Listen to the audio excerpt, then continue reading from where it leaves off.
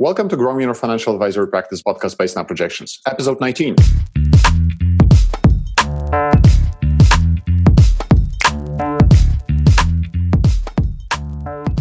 I'm your host, Pavel Berminski, and my goal is to interview experts to provide you with insights, strategies, and actionable tactics that you can start applying to grow your financial advisory practice today. For more information, head over to snapprojections.com/podcast.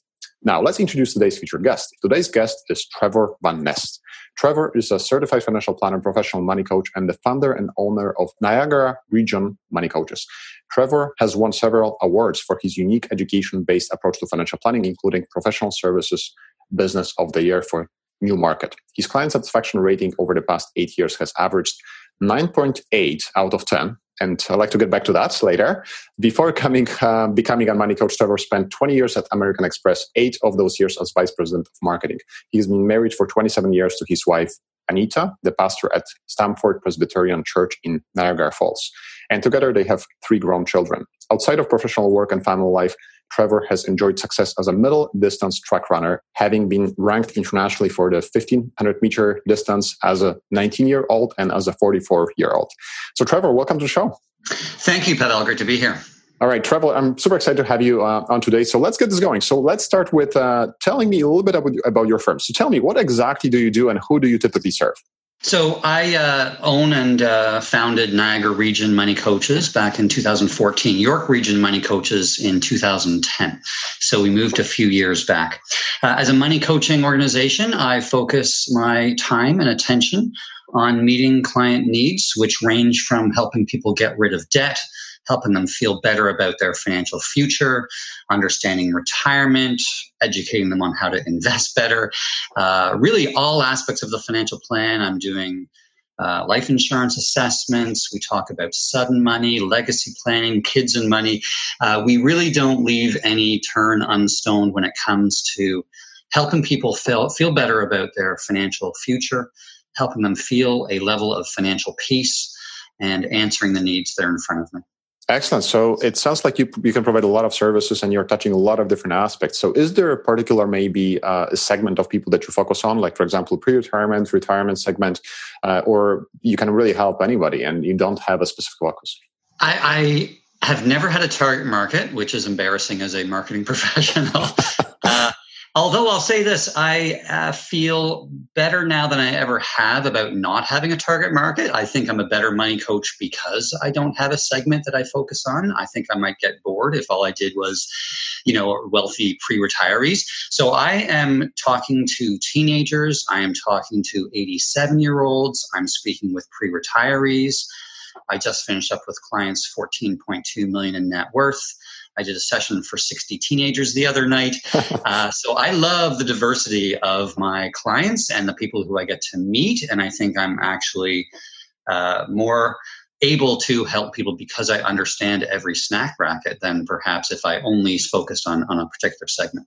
This is very interesting. So we'll come back to the personas and target market. But I want to know a little bit more about your background. So how a VP of marketing at American Express, which is not a small company, becomes a money coach, right? So what made you really start planning business? What made you to actually start doing this? Yeah, it's actually kind of an interesting story. As vice president for several years at Amex, I was head of product development, customer acquisition, customer retention, all of our loyalty programs.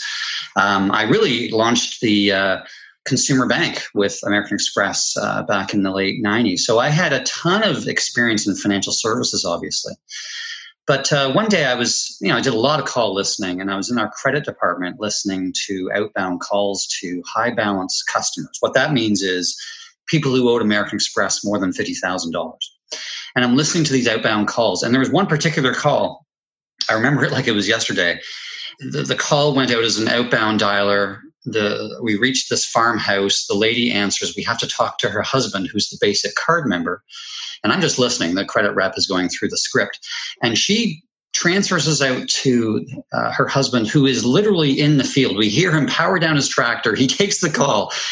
And the credit rep is going through the script. We need a payment from you today. You owe us $60,000. Do you have $500? Well, no. Farm rich, cash poor. And And the script went on, and my heart honestly just went out to this literal farmer in the field out west who was unable to even make a small payment against this debt that was owing. And I thought, sitting there with the headphones on, what can I do to help the farmer in the field? And that was my epiphany, I guess, if I could say so. That led me within 2 months to leaving American Express, launching York Region Money Coaches, beginning my certified financial planning designation, and trying to imagine this brand new business that was very unique at the time. In York Region, I was the only money coach during my 4 years in York Region. So I was really looking to build out and prove a business model that was incredibly unique at the time. Absolutely. This is a fascinating story. Actually, I didn't know about it. So this is, 2 months. 2 months, basically, there was a trigger, and within 2 months, you decided, I want to actually help people like this farmer, right? I want to do something. So, and then you basically launched fee-for-service model, which is hard to pull off. So let's talk about it a little bit, because I have huge admiration for people who actually make those hard things work. So how did you structure your business in a way that you can actually provide a lot of value to those people who typically don't have maybe a lot of money, but at the same time actually run a profitable business and at the same time make it at the price point that is for affordable to consumers? So I'm going to dig into some feedback and advice I give a lot of small business clients, which is, you better believe in what you're doing. You're going to sink more time and energy into creating a case for your business than maybe anything else you did in your whole life. And so I built a very unique value proposition that I thought and really felt and was convinced would resonate with Canadians. I was well aware of the lack of financial literacy in this country. I was well aware of how the industry works, which is a highly product-focused process. I had many friends and relatives who've been burned by the industry in some way, shape, or form over the years. And I decided to create something that was the opposite. I saw people struggling with debt. I heard about millionaires who weren't sure who to trust. I saw all kinds of Jones's factor things going on with people trying to keep up with their neighbors and going into debt to try to impress people they don't even know. And so we've got this toxic combination of stuffitis and Costco effect and consumerism tagged along with banks who are brilliant at selling debt, a financial industry that really has very little to do with helping people and educating people. And so from this, the only result for me was to become a money coach and help people achieve a level of financial peace that they deserve, to tell them they don't need to earn more, they just need to spend smarter, to invest smarter, to have the right types and amounts of insurance in place, and honestly do things that are in their best interest. And the more I thought through what I wanted to do, the result just kept coming back to flat fee financial coaching, which in 2010 was huge in the US. Hundreds of money coaches and flat fee planners, of course. And the business model was even stronger in Canada, not because people were asking for it. Believe me, they weren't. But because there was a very defined need. And I felt I could fill that need. So what changed? So you were saying that there was a need, but people were not asking for it. Why they were not asking for it? Because they were not sure what they can get, or why this was initially the need was kind of latent? I mean, to you, it was obvious because you were sort of an insider, right? You knew what was going on, but why people were not asking for it? Because they didn't know it existed. And in many respects and in many geographies, it didn't exist. So if you were looking for help from a financial standpoint, you would walk into your bank. So within the industry, I'm well aware of what's going on in banks.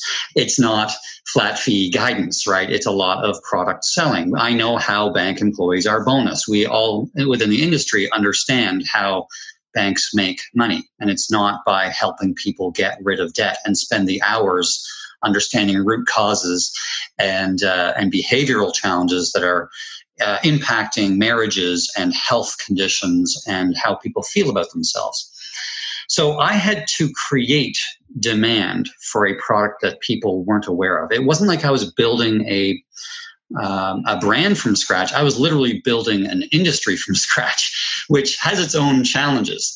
As a marketing professional, it was probably my biggest challenge that I've ever taken on. And I launched the Centurion card in a recession. So there were some interesting challenges in simply letting people know that a money coach existed, which meant spending quite a bit of money just building up the industry. And then as soon as people go, wait a second, money coaching, oh, Google it, bam, there's York Region Money Coaches. So how did you do it? How did you get discovered by your clients or prospects initially? So it started with a fairly intensive marketing mix, right? Tons of print advertising, lots of online. I was blogging a ton. I was doing radio, SEO, business seminars, all kinds of free lunch and learns, standing up at chamber events, finding every forum I could, right? Becoming the extrovert to really get the message out. And the more people heard about what I was doing and the better I got at my elevator speech, the more people understood what it was that I was doing and that there was value perhaps in the flat fee I was charging to go and figure out what's required to achieve their financial goals. Okay, so I'm sure it was hard initially because you had to basically sort of create this industry initially, and education. I mean, that takes a lot of effort, a lot of resources, and you're doing this as a very small organization. I will tell you, Pavel, my first year, I had 7 clients. 7 clients. So it was a business based on faith. It was a business based on a value proposition I never lost faith in. Mm-hmm. I have an incredibly supportive family and wife. We had the financial resources to withstand 2-3 years of payback. And I was very busy pumping through my CFP exams to prepare for a full-on once I was done my education. So it was hard initially, but right now you're at a point that you're pretty much at full capacity. We were talking a little earlier, right? So you have a lot more clients. You probably have more clients that you can handle right now. So let's talk about maybe some of the operations. So can you maybe break the process? How do you basically advise people? How do you what is the first meeting for you? What is the second meeting? How do you do that? So the first meeting is a free, no obligation consultation. It takes about 45 minutes to an hour. I do have my clients fill out an introductory form before that meeting, so I'm well prepared for what their goals are and what their financial position looks like.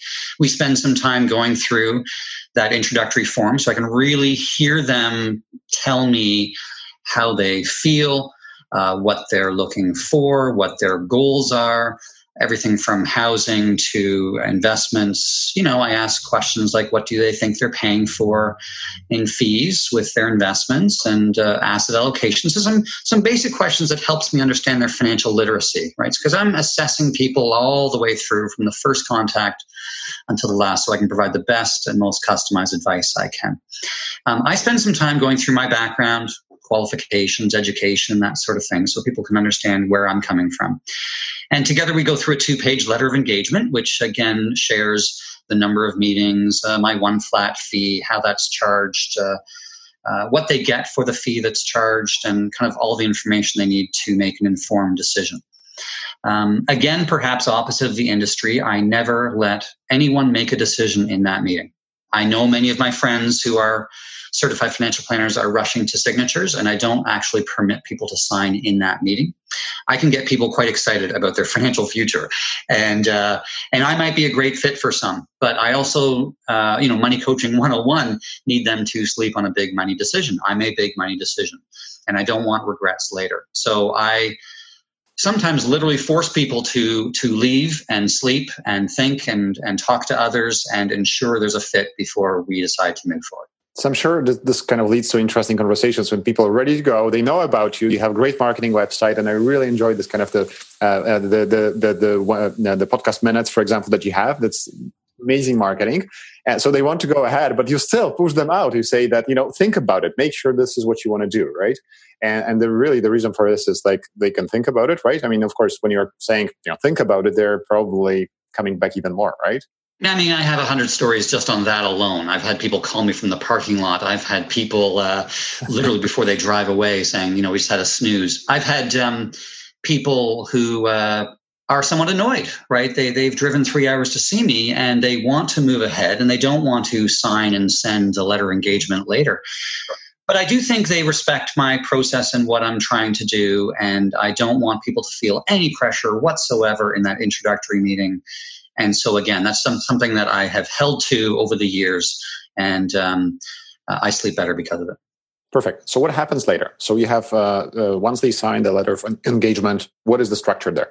Does it really depend on the engagement, or typically the structures that follows is the same? The structure is the same for all. It's 3 meetings following that introductory meeting. So we go into what I call a 2-hour deep dive meeting. That's the next meeting. It's a ton of data gathering. It's a lot of conversation. It's really starting that education process. I'm creating very customized agendas to meet the needs of the clients in front of me. And you can imagine how diverse those agendas are based on how diverse my client set is. But I'm sending agendas prior to every meeting. I'm sending them lots of files and things to read and watch after each meeting, task lists to do between meetings. After that 2-hour meeting, we get 2 more 90-minute meetings to really complete the engagement. So over those 6 hours, over about 4 months, we're covering all aspects of the financial plan, way beyond typically the reason that they want to meet me in the first place. But as a certified financial planner, I need to know that they are fully looked after. Again, we are closing some education gaps. We're discussing investing at length. We're talking about their kids or grandkids. Sometimes there's economic dependence with 22-year-olds. I go there, and I know my clients appreciate it because my client ratings are really strong. Yes, I want to talk about it, but not yet. Okay. So would you mind maybe sharing even some of the pricing that you have for the engagement? Yep. So it's a fairly simple pricing scheme. I charge between $1,200 and $1,800 for a full engagement, and that is the full range. I don't charge more or less, and there's never any nickeling or diming of any kind. I don't charge extra for extra time. It's really unlimited access to me over those 4 months. So it's a fairly intensive engagement. It includes emails and phone calls and our 6 hours together and the 8 to 10 hours I put in the background to prepare customized content. So that fee I know is far less than others within the industry. I fully recognize I'm charging less than most. And I do that for a number of reasons. First of all, I don't want to price myself out of a market that really needs my help. If we think about who the underserved are in this industry in Canada, it is those with less than 100,000 in net worth. Many of my clients have less than 100,000 net worth. Some have negative net worth. So I am dealing with people who often only have a bankruptcy trustee who might be able to be in a position to help. And we know how bankruptcy trustees make money. They make money selling consumer proposals and bankruptcies. So last week, I was talking to a couple who went to a debt counselor, a not-for-profit, who did a really shoddy job at helping them understand where their money was going and to build a budget. And what they did when finding out that they couldn't figure out their money was hand them off to a bankruptcy trustee. Now, what this is an example of the equivalent of a puppy farm in the debt industry, right? Lead generators who only make money by lead generating for trustees. So this is happening in Canada. Very few places to go for people who are highly indebted, who are making enough. They just need to get some customized guidance to help them figure out their budget. On the high end, of course, we're dealing with a very different client set. People who might laugh at my fee because I'm a drop in their bucket. And they don't laugh at my fee because wealthy people have very high standards for value, right? So they're looking for someone who is highly knowledgeable, educated, has helped others in their space, who can be trusted, who won't sell them things, who are simply going to provide that customized guidance they're looking for. They're called big fish in the industry, and sharks are circling constantly around these people. I'm a breath of fresh air for many of them because I don't want a piece of their action. I'm not going to sell them anything. I want to educate them and help them make better choices for their money, and they get many, many multiples of value from the fee that I charge. So my range is tight. I give myself a reasonable hourly rate. Mm-hmm. My primary objective with this company is not to make as much money as I can. It is to help people. That really is the reason I'm doing this. And so that is, and partly describes some of my business model, which is meeting the needs in front of me and charging a reasonable rate for the service that I offer. Absolutely. And in terms of the operations, you have the engagement typically takes about 4 months. How many clients typically you can handle at one point? I'm really interested in seeing what is really your capacity, right? Because it's time intensive business. So how many clients at a time you can actually help? Yeah. I don't really focus on that number at all. I'm going to guess for you just because you're asking the question. I'm working typically with anywhere from 60 to 90 clients at a time. Uh-huh. I've got many clients on retainer.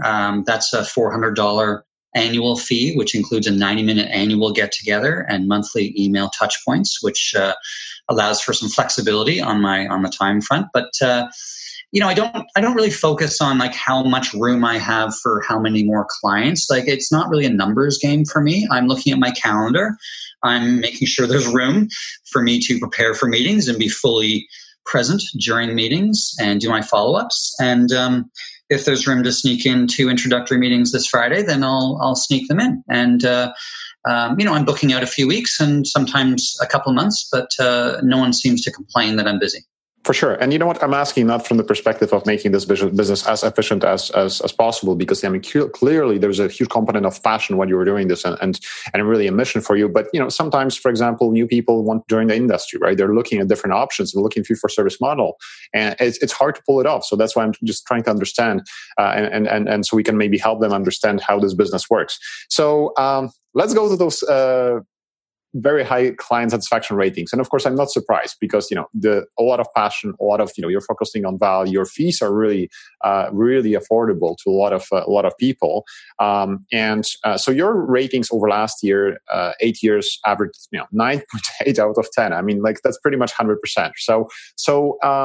But I know that in terms of the operations, it might be hard when you're working with 60 to 90 people. It might be hard to, you may miss an email, right? This can actually maybe impact client satisfaction. So how do you keep yourself organized? How do you keep and maintain this client satisfaction at this incredible level? That's really huge achievement.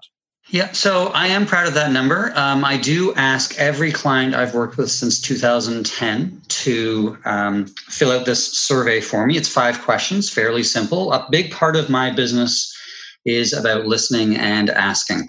The only way I can improve is if I'm asking for feedback. And so I do that for every single client. That average client rating, 9.77, it doesn't move around very much. Typically, when I look back, 45 out of my last 50 have given me a 10 out of 10. I am doing my best to meet the needs in front of me. I am creating customized agendas that I believe people need to know. Sometimes, again, I'm adding agenda items that they didn't necessarily ask for. But again, I've gotten quite good at assessing what I think people need to hear. I ask questions like, were their original expectations met? How would they rate my fee in terms of value? What is the quality of my communications? Has their relationship with money changed? And would you recommend me to a friend? And so that last rating I know is an important one. And again, I'm working very hard to never miss an email, never miss a touch point, get back to people quickly. Some of my days are extremely long, but I love what I do and I love helping people. And this is the space that I think I've been called to help people, which is a very personal space, right? It's amazing how every day I will say I read something, hear something, experience something that confirms what I'm doing is meaningful. Today's example was in the Globe and Mail. And Rob Carrick wrote, quoting Seymour Consulting Financial Health Index, that money worries keep 45% of people up at night. Not surprised. 45% of people are awake at night because of their financial stress. So how is this unbelievably ignored social problem not being addressed? We have hundreds and hundreds of financial institutions doing all kinds of wonderful and sometimes wacky things. And yet, Debt remains the number one worry for Canadians. There is no correlation between income and stress. In fact, some of my more stressful clients are making a lot more than some of my less stressed clients. We know the happiness index peaks around 90,000. And so we have an interesting dilemma for many Canadian households where incomes might be 2, 3, 4, 500,000, and there is a high degree of stress because they're spending more than that.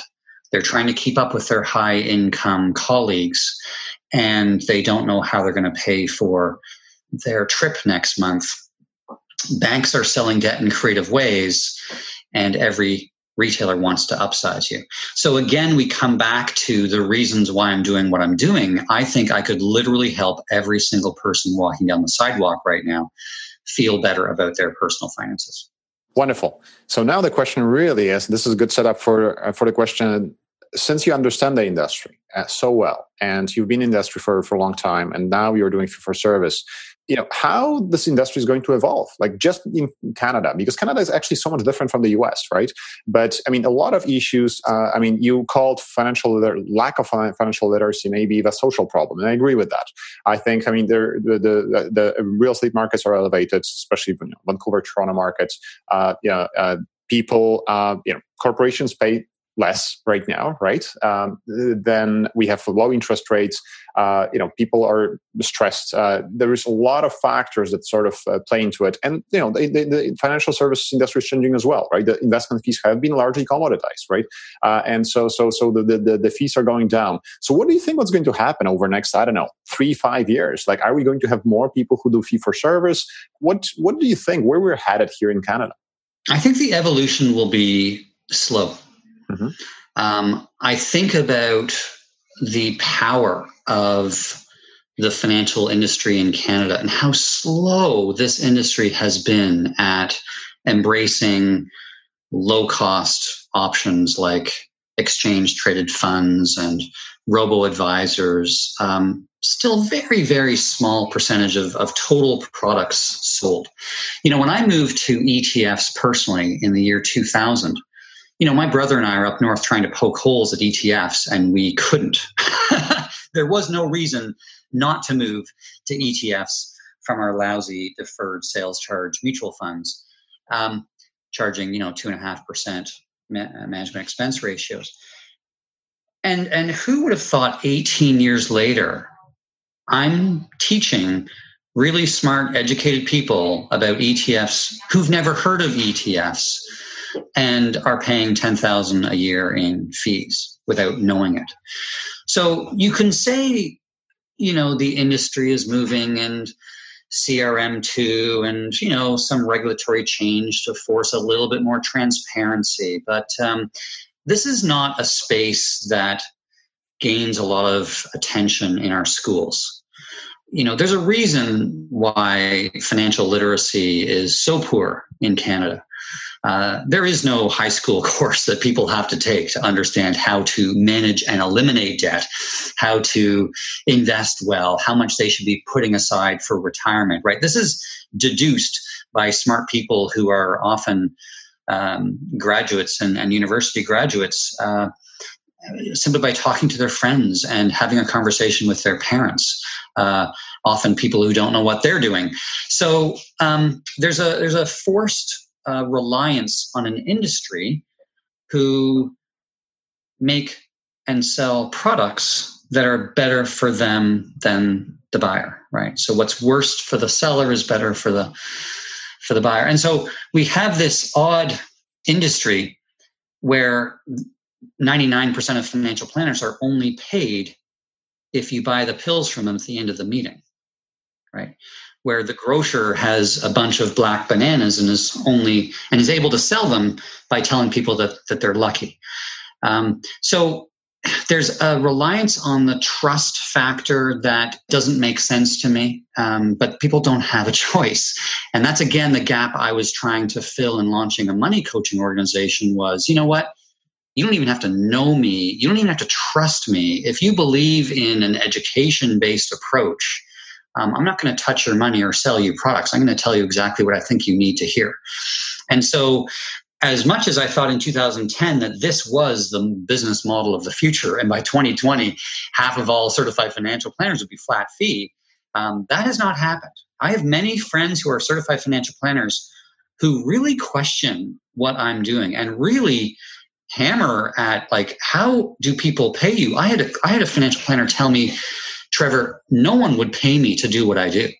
I'm so surprised. I'm shocked. And that's an embarrassing comment if you think about it, because I know he makes lots of money, right, selling products. Many of his clients maybe don't even know how he's paid, and he doesn't think that the value he provides is value that people would actually pay out of pocket for. So I know people will pay out of pocket for flat fee advice. And so I'm proving a business model every single day. And saying that, I know I have a unique skill set that helps me do what I do quite well. I've got that marketing background. I think I do a good job in presenting what I do for people and how what I do can improve their position. And more so than anything else, I try to deliver amazing content and customized advice. And it's because I have so many happy clients that they're now referring me to all of their friends and family and colleagues that I am a busy boy. Absolutely. I mean, this business model has been proven, and I mean, you're a clear example of that. And your marketing is excellent, by the way. I really like how you position your services. I appreciate that. Thank you. So, but let's go back to products, because in terms of fee for service, there's always this question. I wanted to get your take on this question. So, how do you help people actually implement the plan? If you don't sell products, for example, investment insurance products, and they need those products, how do you make it happen for them? How do you advise them? Do you give them different options, or do you actually refer them to people sometimes? How do you actually make it work so they have this wonderful plan and they can actually implement it and it becomes reality for them? I will suggest that process and theory and education are as important as execution. So I don't start by saying to people, I think you should have 3 ETFs. I think you should be with a robo-advisor. I start by talking about active investing and passive investing. I help them understand what the broad market indices have done over the last 30 years. I help them understand the fees that are being charged and the impact on their long-term return from those fees. And so taking an education approach, and I call it an education towards empowerment approach, is one that really resonates because I'm closing gaps, right? Someone might know what an RSP is, but they don't know what a tax-free savings account. No one actually sat them down and said, this is what a TFSA is for. This is how it works. This is your lifetime contribution limit. If you take money out in September, you get that contribution room back in January. So because I'm taking this education approach, by the time we get to execution, and of course, I'm assessing my clients all the way through the engagement. So by the time we get to execution, which is critical, right? It's not enough to know the theory and feel educated. You better know how to implement it. By the time we get there, I know whether they're a DIYer, right? Whether they should be a do-it-yourselfer, whether robo-advisor might work better for them, or whether they should be talking with a flat fee planner who actually touches money, which I don't. So of course I have an amazing network of people in both York region and now Niagara region who do touch money, who do sell product, who do build ETF portfolios or index fund portfolios at a flat fee that's very transparent. Again, I've got amazing lawyers and accountants and marriage counselors, you name it. I have an amazing professional network who I receive zero compensation from. So this is really important. I have surrounded myself with some amazing professionals. I do not benefit from the work that they do. I never receive any kickbacks of any kind from a network. So again, in an introductory meeting, I can tell my clients with confidence that the only money I receive is coming directly from them, which ensures complete objectivity, no bias, and transparency that they're looking for, right? People see me because of those things. So I can't deviate from those promises. Wonderful. Very transparent. Very good. So I know you're super excited about your business. I mean, I can clearly see that in your face and hear it in your voice. So, but is there any projects that's coming up for you that you're especially excited? I mean, what is the most exciting thing in your business right now? It's a great question. I think philosophically sometimes about my business. Like, is my goal to be as big as possible? Bigger is better in this society. Or is my goal to help people where they are? And almost like a teacher, right? Who every year there's 30 new students arriving, and the potential and the excitement and what will be taught, it gives me a thrill. Every day, I'll meet with 3, 4, 5 sets of clients and be as energized by the end of the day as I was at the beginning of the day, because I'm doing what I love. I'm helping people in a very personal space. That said, I love business growth, and I'm now working with a large company in Niagara with 7 branches who they want me to be their financial literacy partner for their employees. So this is a trend I think we'll see more and more of, where large organizations are more broadly defining the term employee wellness. We've had EAPs and a lot of, employee support types of programs out there for many, many years, but financial wellness has been, for the most part, ignored. This company, again, very progressive, sits down with me, love what you do. Could you do it for our employees? Could you be the go-to? Could you provide a discounted rate? Could you do lunch and learns across our 7 different offices? And of course, I love that, right? I mean, I love teaching, educating, presenting. And so we're striking a pretty exciting deal in the next couple of weeks to do exactly that. Congrats! This is awesome. That's awesome. That's a really cool development. So Trevor, before we wrap up, I usually ask those 2 questions. So this podcast is all about growing your practice. So do you have any parting words of wisdom for the listeners? I do, and I know I've built something fairly unique, and I'm asked quite frequently, like, what is it that I've done that maybe others could replicate or do themselves? And it really starts, I'll say this: share, ask, and give. So share, I share a ton. I share a ton of content. I blog. I do my money coaching minutes every Monday morning, which are all on my website. I have never hesitated to share great advice to anyone who was open to listening. I had one person say, "But you're giving it all away for free."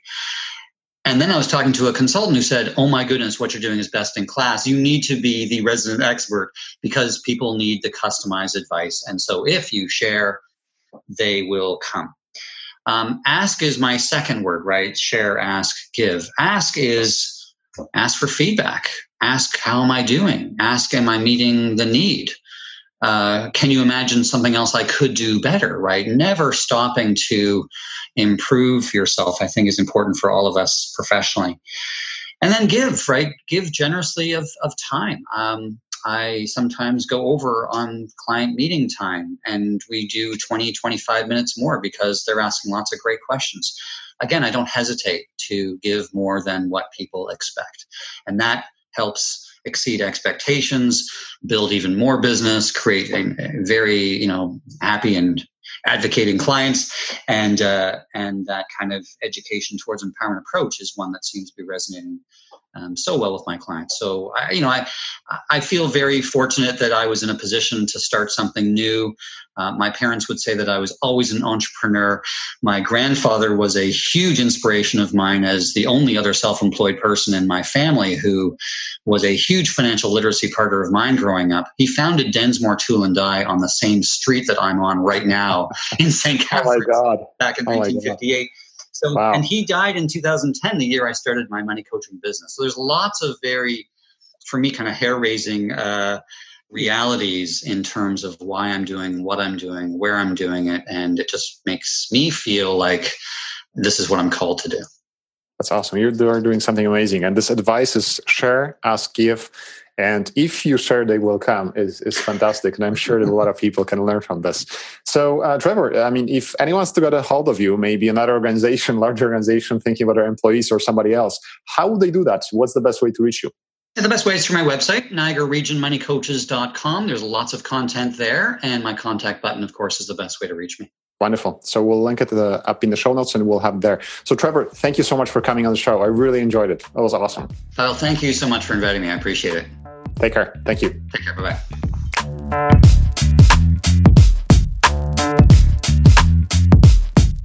And that's it for this episode. If you have any questions, shoot us an email at podcast@snapprojections.com. And if you're enjoying the show and want more of the amazing guests sharing incredibly valuable knowledge, head over to iTunes and leave us a great review, which helps us get discovered.